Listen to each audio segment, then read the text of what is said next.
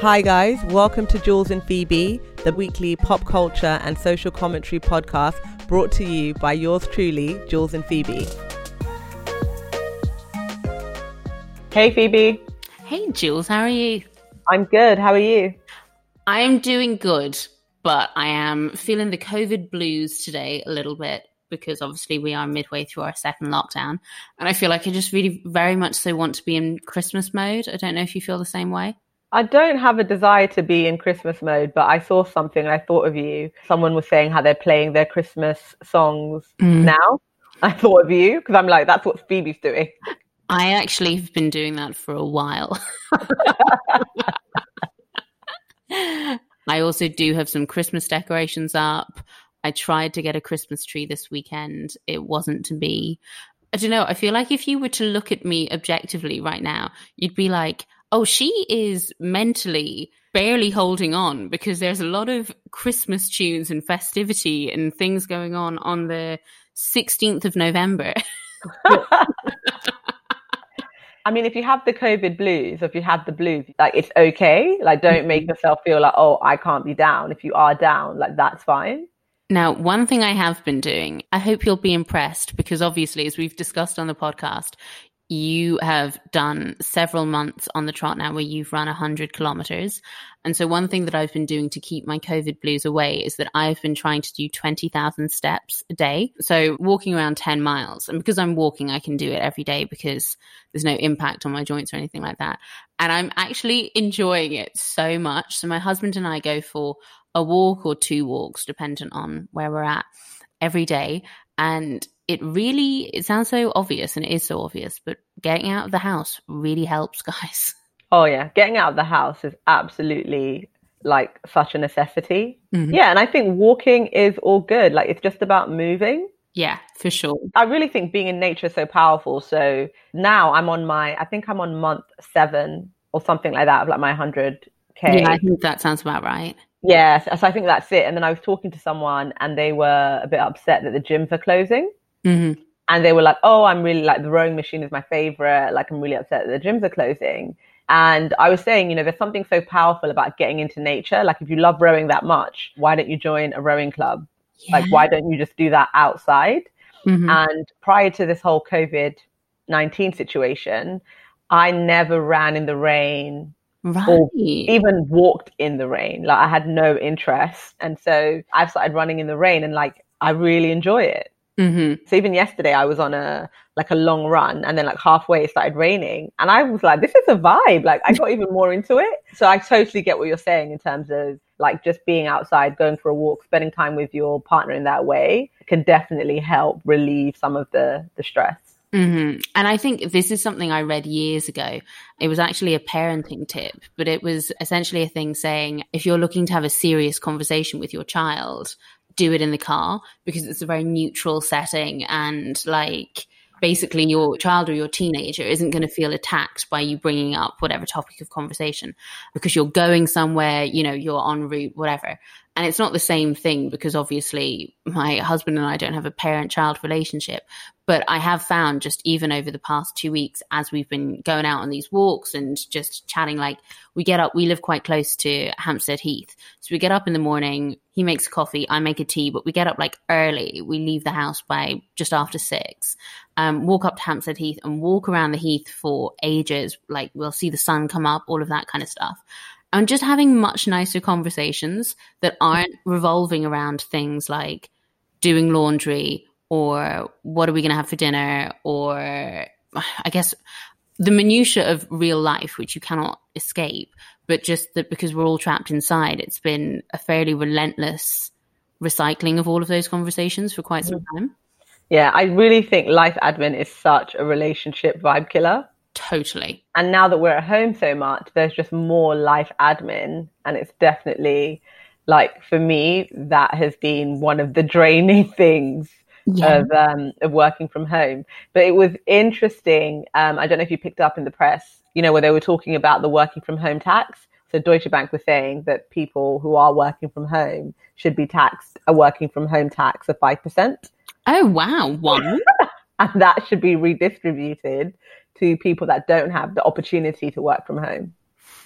I hadn't heard that. That's a tricky one, because when you say that it should be redistributed to people who don't have the option of working from home, I know you're talking about the frontline workers, essentially, that we always categorize as doctors and nurses, but are actually the people who get you your takeaway coffees, or the people who make you your lunch, or the people who work in supermarkets, or your hairdressers or beauticians or whatever. So it's a difficult one then to say definitively, oh no, they don't deserve that. However, I do think that sometimes in this country, in America, perhaps globally, we will tie ourselves up in knots to find some way that wealthy people just don't have to pay tax. There is a trend of the individual needs to fund the NHS. The individual needs to fund free school meal for vulnerable people. Like Juliet needs to be taxed 5% more so that Phoebe can have a living wage. This is wrong. Like, the logic of it for me is absolutely wrong. But you're obviously not on LinkedIn enough, because LinkedIn was on fire about this. Yeah, people were very, very upset about this last week. I mean, justifiably, because I think that what you have as well is a situation where I would have been a huge advocate for work from home, because I do think that it lends itself to a better work-life balance a lot of the time. But now that I've done nothing but work from home for 7-8 months, whatever it is, I know that I could never do it full time. And so what I hope that we move towards is a more kind of dignified split where people can go into the office, because that collaboration I actually do think is important and is efficient. But that people do have the option of saying a couple of days a week, I'm going to work from home, and it doesn't have to be regimented. Yeah, but I think that's what we're moving towards, because there are lots of people who have always worked from home. Yeah, loads of roles who always work from home. We obviously met in an office, so we're not those people. For me, the highlight of work was going in and hanging out with my colleagues and customers. That's what I've always enjoyed the most. So it'll be interesting how things evolve. I don't think that 5% tax will get off the ground. Somebody must have leaked it to see what the sentiment would be around it.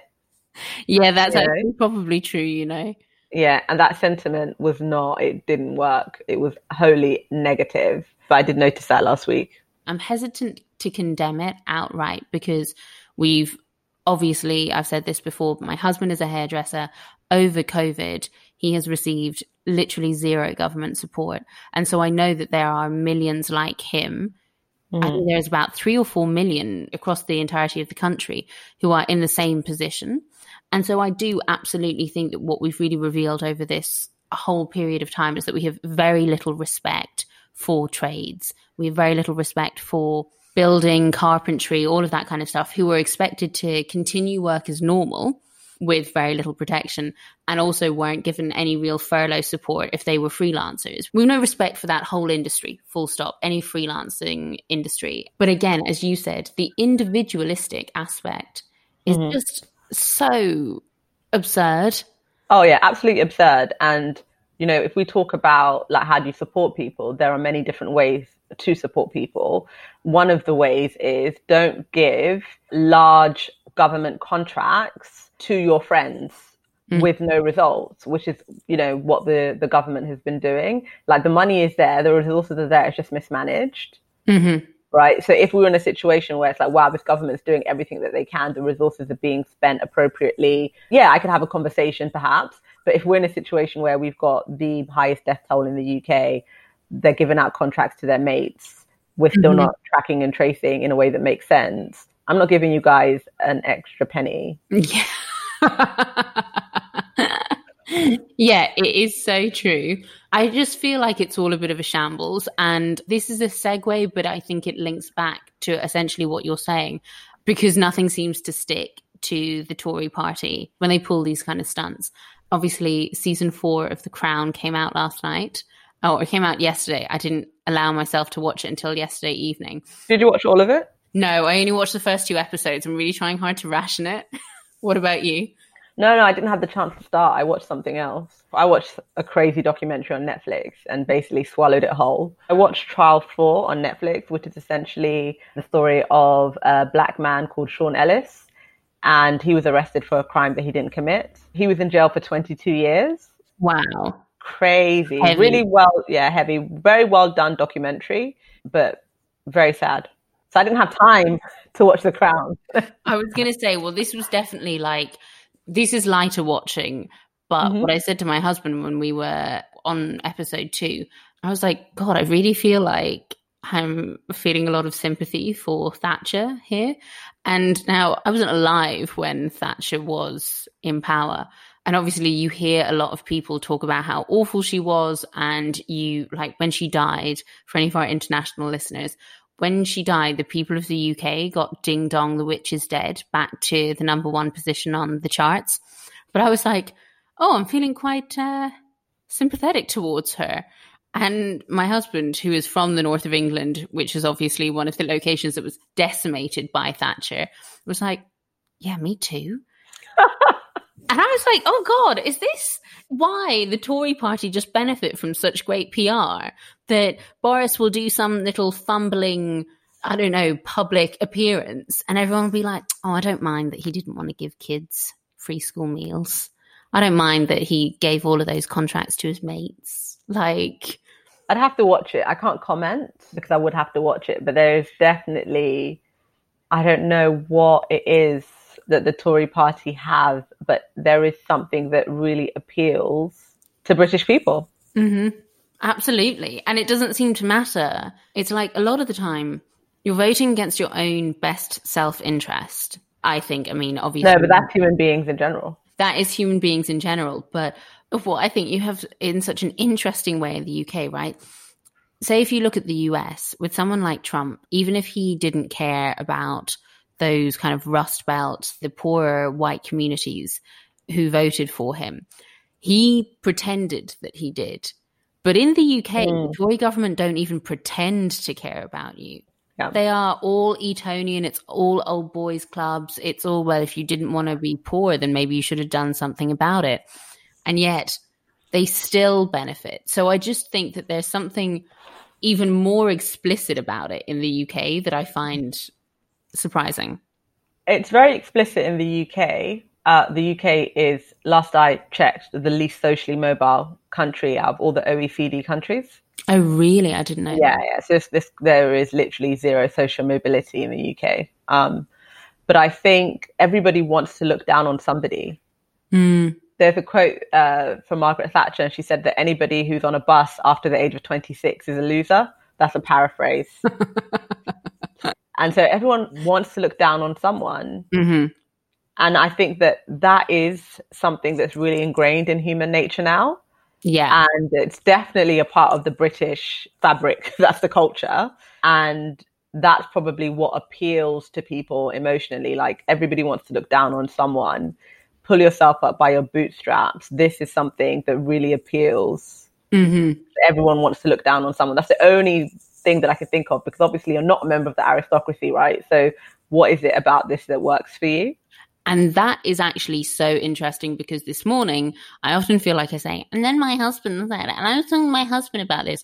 Obviously, I'm not talking to anybody else, guys. I'm just at home. But when I was on my walk with my husband this morning, we were talking about it, because we were talking about last night's episodes. And again, I'm just trying to understand a bit more. Now, the backdrop of the first couple of episodes, at least, is also bringing in the IRA and the terrorist acts that took place there.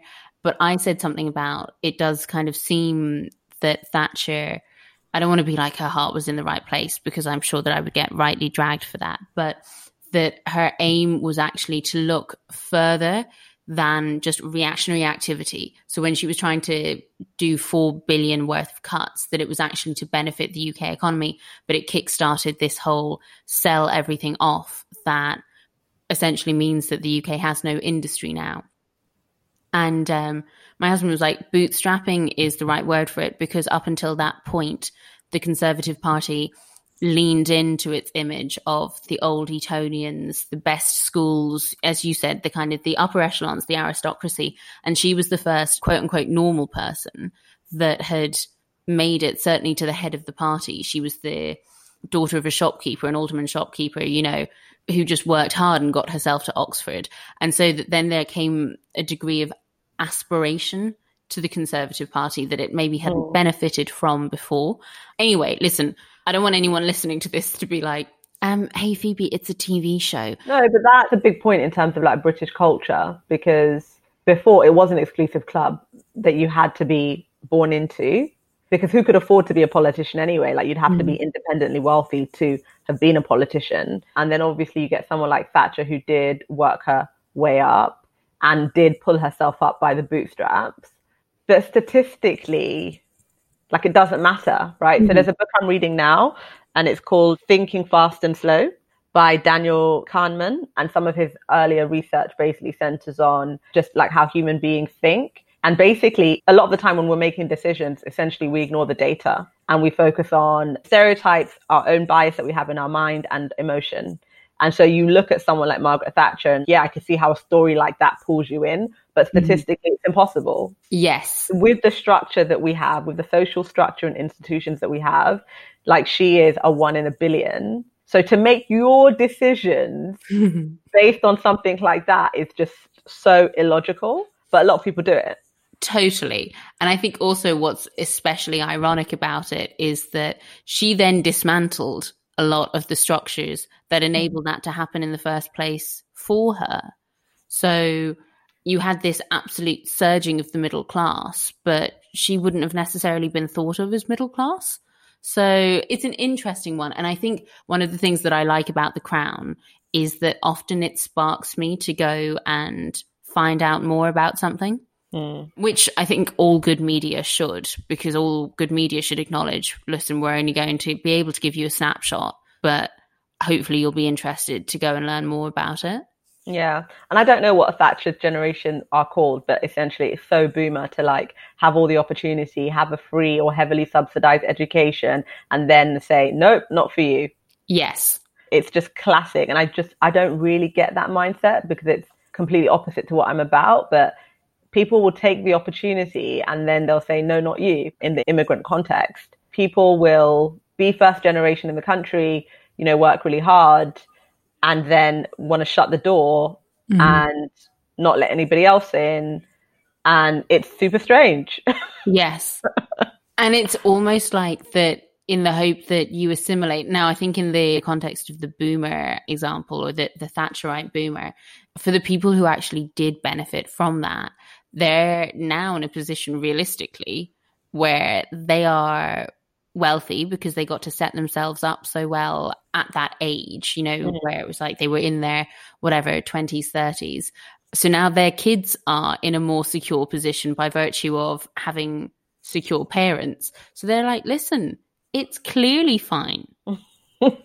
If it was that hard for your generation, you millennials, then my kids wouldn't be able to be on the property ladder right now. And you think, oh, God.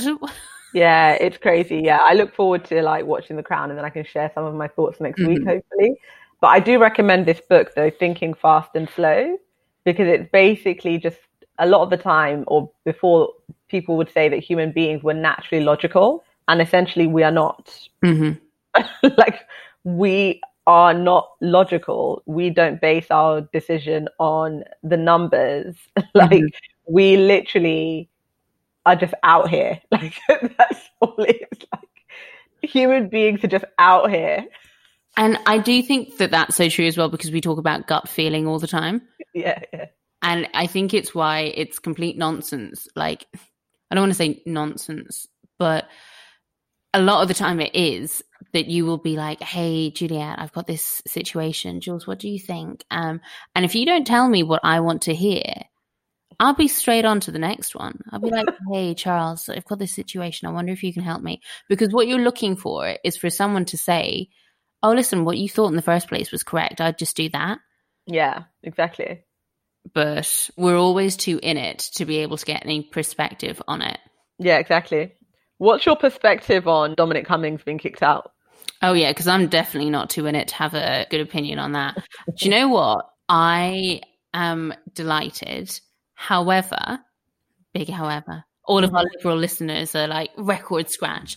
However, I'm disappointed if it is true that the reason he's gone is because of the nickname that he gave Carrie Symonds, Boris Johnson's fiance.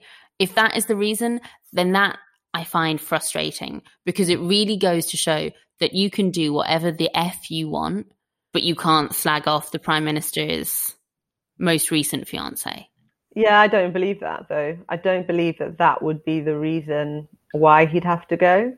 He essentially got managed out, right? Just as a quick note for any of our international listeners, Carrie Symonds, Boris Johnson's fiancée, found out that Dominic Cummings and his loyalists throughout the Tory party were referring to Carrie Symonds behind her back as Princess Nut Nut, which is just like, that's even embarrassing to say out loud. It's just the stupidest nickname I've ever heard in my life. Like, the idea that that is how these people think that you slag someone off is just so bizarre to me.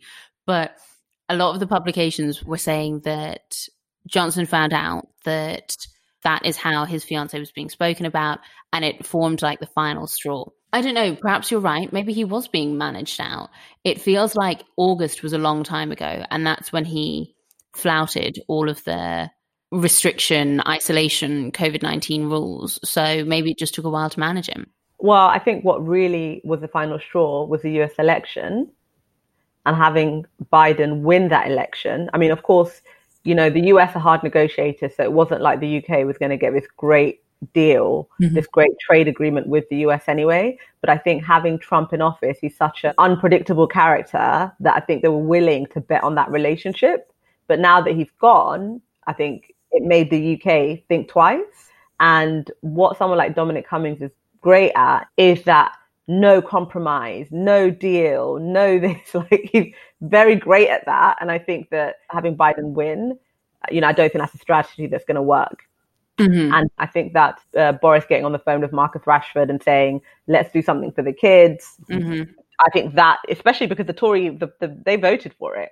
So it's already gone through. But I think rolling that back, I think is an example of them realizing, do you know what, this is not going to work. And also Biden talking about Ireland. I think it's got the UK thinking we're going to have to change our approach a bit. And someone like Dominic Cummings, he's one, you know, would never allow that. Yes. And actually, do you know, it's really interesting that you mention those components of his MO, I suppose, because we touched last week, we were talking about it, obviously the election, and I mentioned about how he has an understanding of the Good Friday Agreement. And explain the Good Friday Agreement. So the Good Friday Agreement basically came into place to protect against sectarian violence between Northern Ireland and the Republic of Ireland. And I think the thing is, it's very difficult to capture that in a short amount of words, because Ireland as an island is such an anomaly. And you can't think, I would struggle to think, I would be interested to know if you can think of another country in the world that literally has just cut off the top third, and the previous colonizers still own that part. And there's no physical border, but the bottom 2/3 of the country are independent and categorize themselves as literally a completely different nationality, a different currency, a different, do you know what I mean? It's literally a sovereign nation. And the thing is, it's also difficult to, I think, fully get into the intricacies of the sectarian violence that was spawned in a lot of the 20th century, I suppose, but let's say like 50s, 60s, 70s, 80s. And this is actually touched on, funnily enough, in this series of The Crown. I talked about the IRA, but Thatcher was one of the ones who drew the hardest line against the people who were, what's the word I'm looking for, when you do the hunger strike. So I think it's like Leo Green, Bobby Sands. Bobby Sands is often thought of, you know, as one of the big names because he died, because they were looking for the English to pull out of Ireland. Anyway, blah, blah, blah. It didn't happen. It's a somewhat fragile piece of legislation, I would say, as in it needs protecting. And as Biden's been having all of his calls from other heads of states congratulating him, obviously for the first time in 4 years, you've also got someone who knows the institution well enough to lean into the transparency that's supposed to go from that. So he released notes on each call that he had with Macron, Johnson, Martin in Ireland, all of the names, and basically said, this is what we spoke about joining the Paris Climate Accord. But in his notes with Boris Johnson and Micheál Martin, he said, We spoke about the importance of the protection of the Good Friday Agreement, working on climate change. And with Ireland, he was saying, from a personal and cultural and trade agreement perspective, continuing to build those links. I don't know. I feel like I could talk about it forever and we'd never be any closer to getting any clarity on it. But there's a relationship there that is deeply complex. I was reading an article in The Spectator, and it was basically about the US or Biden weaponizing Ireland. Interesting. Biden has got Irish heritage. Mm-hmm. And so they were trying to say in the article, they're basically saying you have to separate your pride in your Irish heritage from this political situation that we've got going on over here. Yeah. I was like, yeah, you might like a pint of alcohol-free Guinness, but you need to educate yourself on what's going on over here. And I don't know the Spectator's position on Brexit. Yeah, I mean, geez. And it's tough because also, when we talk about good PR and we talk about the Tory party, Ireland's got to have one of the best PR teams in the world. Like we went from no blacks, no dogs, no Irish to literally being like, oh, biggest diaspora in the world. Yeah. Everyone's trying to. Barack Obama's got Irish heritage. And when I don't think Barack Obama does. He absolutely does, because after he won his first presidency, he came to Ireland, gave a big talk, and his whole speech was like, it's on his mum's side. There's some Irish heritage there. Talking about, like, he translated yes, we can to Is Féidirlinn, which is yes, we can in Irish. Like, the crowd were going wild. He was like, I've come back to get that missing apostrophe between the O and Bama that we lost some years ago. Like, there have been so many American presidents who discover, quote unquote, their Irish heritage. Clinton, Biden now, obviously, Obama. I think it may have been maybe Reagan. Like, easy PR points. Yeah, and then also Kamala Harris has Irish heritage. Oh, I didn't know that. And you didn't know that? No, I didn't know that. The plantation that she's from on her Jamaican side, the plantation owner was an Irish man who basically owned one of the biggest plantations in Jamaica. Oh my God. So Kamala Harris has Irish heritage. Great! Very traumatic circumstances. Very, very awful circumstances. Yeah. So, I mean, the Irish diaspora... Stay winning. It's crazy. The Irish diaspora are out here breeding presidents and vice presidents. That's all I have to say. Obviously, you missed out the Kennedys, which are the most famous ones. Oh, they're the most famous ones. Yes, sorry. I should have said Kennedys as well. But it's very interesting because we've not had, with those other presidents, like Biden's been traveling to Ireland for years and he's been hosting his Irish relatives in the US as well. He was hanging out with my cousin back in 2016 because when he was over in Ireland, he decided to set up a meeting where he was meeting LGBT and domestic violence charities. And my cousin works for a charity like that. And she was hanging out with him and she put up a picture after he won the election. And she was like, so weird to think that all I was excited about was his previous proximity to Obama when I met him. And now I get to be like, oh, it's just me hanging out with. It's really, really, really interesting. I would love to read a lot more about the Irish diaspora specifically and how they've moved. And in the show I watched on the weekend, Trial 4 on Netflix, basically this all took place with this black man being in jail for 22 years. It took place in Boston. Oh, wow. And Boston is Irish. Boston's Irish. And the institutions are Irish owned. The law enforcement, the judges, it's very, very Irish. So you do get into some of the politics around that. And you should watch it. I'll definitely check that out because I think what's interesting, and I don't want to obviously just be my second job working as part of the Irish Tourism Board here, but with a lot of the Irish diaspora in America, a lot of them will be, second, maybe third generation Irish American who haven't necessarily visited Ireland ever.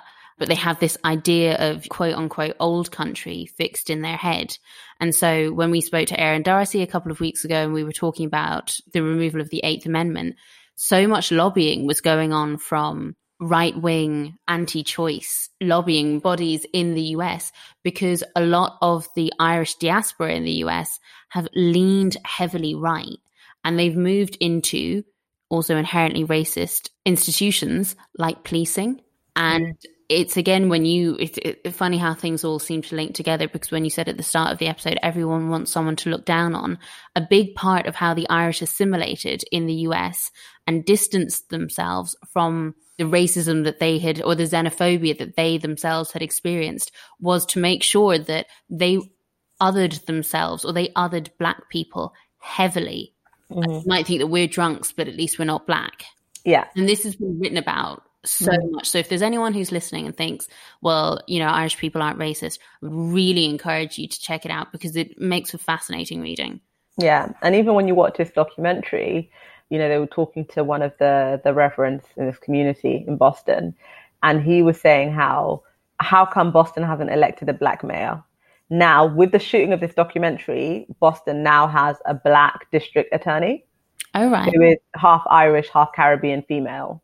So really interesting. But at the time he was saying, how come we haven't elected a Black mayor? How come we don't really have any Black people in prominent roles in the city? And he was saying how Irish came in, fought the Yankees, took over institutions in Boston. And the Black community in Boston is essentially predominantly a Black Caribbean community. So you've got Haitians, you've got people from Barbados, you've got people from different Caribbean islands. So it's very difficult for people from different countries to come together as a bloc and say, these are what our interests are. It's a really interesting one. And obviously, I would say that one of the taglines of this podcast is scarcity mindset, because we do talk about it a lot. And people always want to discuss things in a vacuum as well. And people want to say, oh, like Irish people can't be racist because, look, we had a colonized relationship with the UK. And look, the reason that we're all in the US anyway is because of the Great Famine. And the thing is that can be very true. And the Great Famine is objectively now, if you study it with an objective eye, you see that it was a genocide. That being said, the same part that you've said can also be true. We all fled to America for very unsavory reasons. And then when we got there, we tried to make sure that we didn't remain the downtrodden people. And so we affiliated ourselves as much as we possibly could with those institutions so that we could make sure that we at least weren't the bottom rung on the ladder.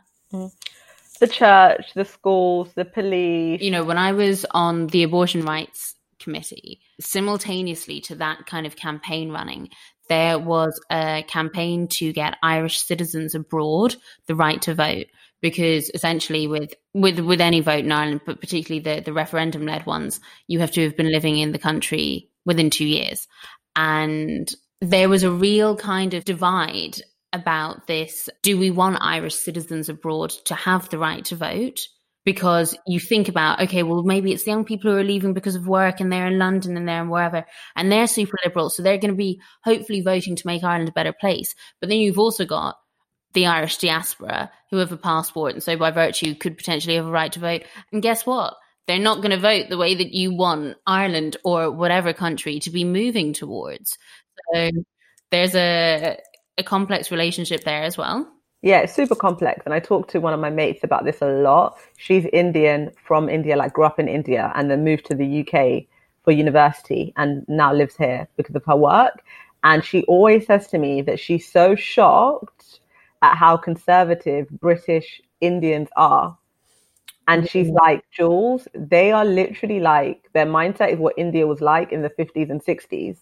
Wow. And a lot of that is what they've inherited from their parents in terms of this is what Indian values are. But Indian values have evolved. Yeah. And she always tells me that her and her mates who grew up in India are just way more liberal than some of the British Indians that she's met. How interesting is that? I guess as well, though, that really touches heavily on what you said last week about treating cultures as a monolith. One thing we did want to chat about before we wrap up was the vaccine. Yes. Okay, here's my question to you. Would you take a vaccine? Yeah, but not the first round. Yeah, I think that's a good way of putting it. So you wouldn't take the first round? I think it depends. I don't know. I'm just thinking about it out loud. I really want to go home for Christmas. But do you need to take a vaccine for you to go home? At this point, you do not, obviously, because there are no vaccines available. But if it's one of those things, so what they're saying at the moment is that, rapid testing may take place at airports, and that will really dictate, what the story is, so on and so forth. But I don't need one. And I know that there are sick and elderly people who need one before me. However, I would certainly take one. As you said, I just probably might not take the first one. Yeah, exactly. So it's interesting. People have got really crazy views about the vaccine. For me, when I heard this story and I heard that it was 2 Turkish immigrants, a couple, that have created the first vaccine for COVID-19, I was super excited about that, especially if you look at the context of Germany and how Turkish immigrants are treated in Germany. I don't know if you know much about that, but they're not treated well. I don't know too much about it. I know that there's a huge Turkish culture in Germany, or a huge diaspora, but I don't know much more than that. Oh, yeah. So one of my colleagues, he wrote a post about it, and he was like, this is such a big moment for like the Turkish community in Germany. And a couple of years ago now, there was a backlash against this Turkish German footballer, Ozil. Okay. Anyway, big footballer. And he was basically saying, when I win, I'm German. When I don't win, I'm Turkish. And he was going to Turkey and he was doing his thing. And German people were like very pissed off. Mm-hmm. So this is such a big thing for the Turkish community living in Germany. And I find it even more interesting in this context of like people wanting immigrants to leave, people wanting them to get out, close their borders, etc. And I'm like, oh, but you're going to take our vaccine.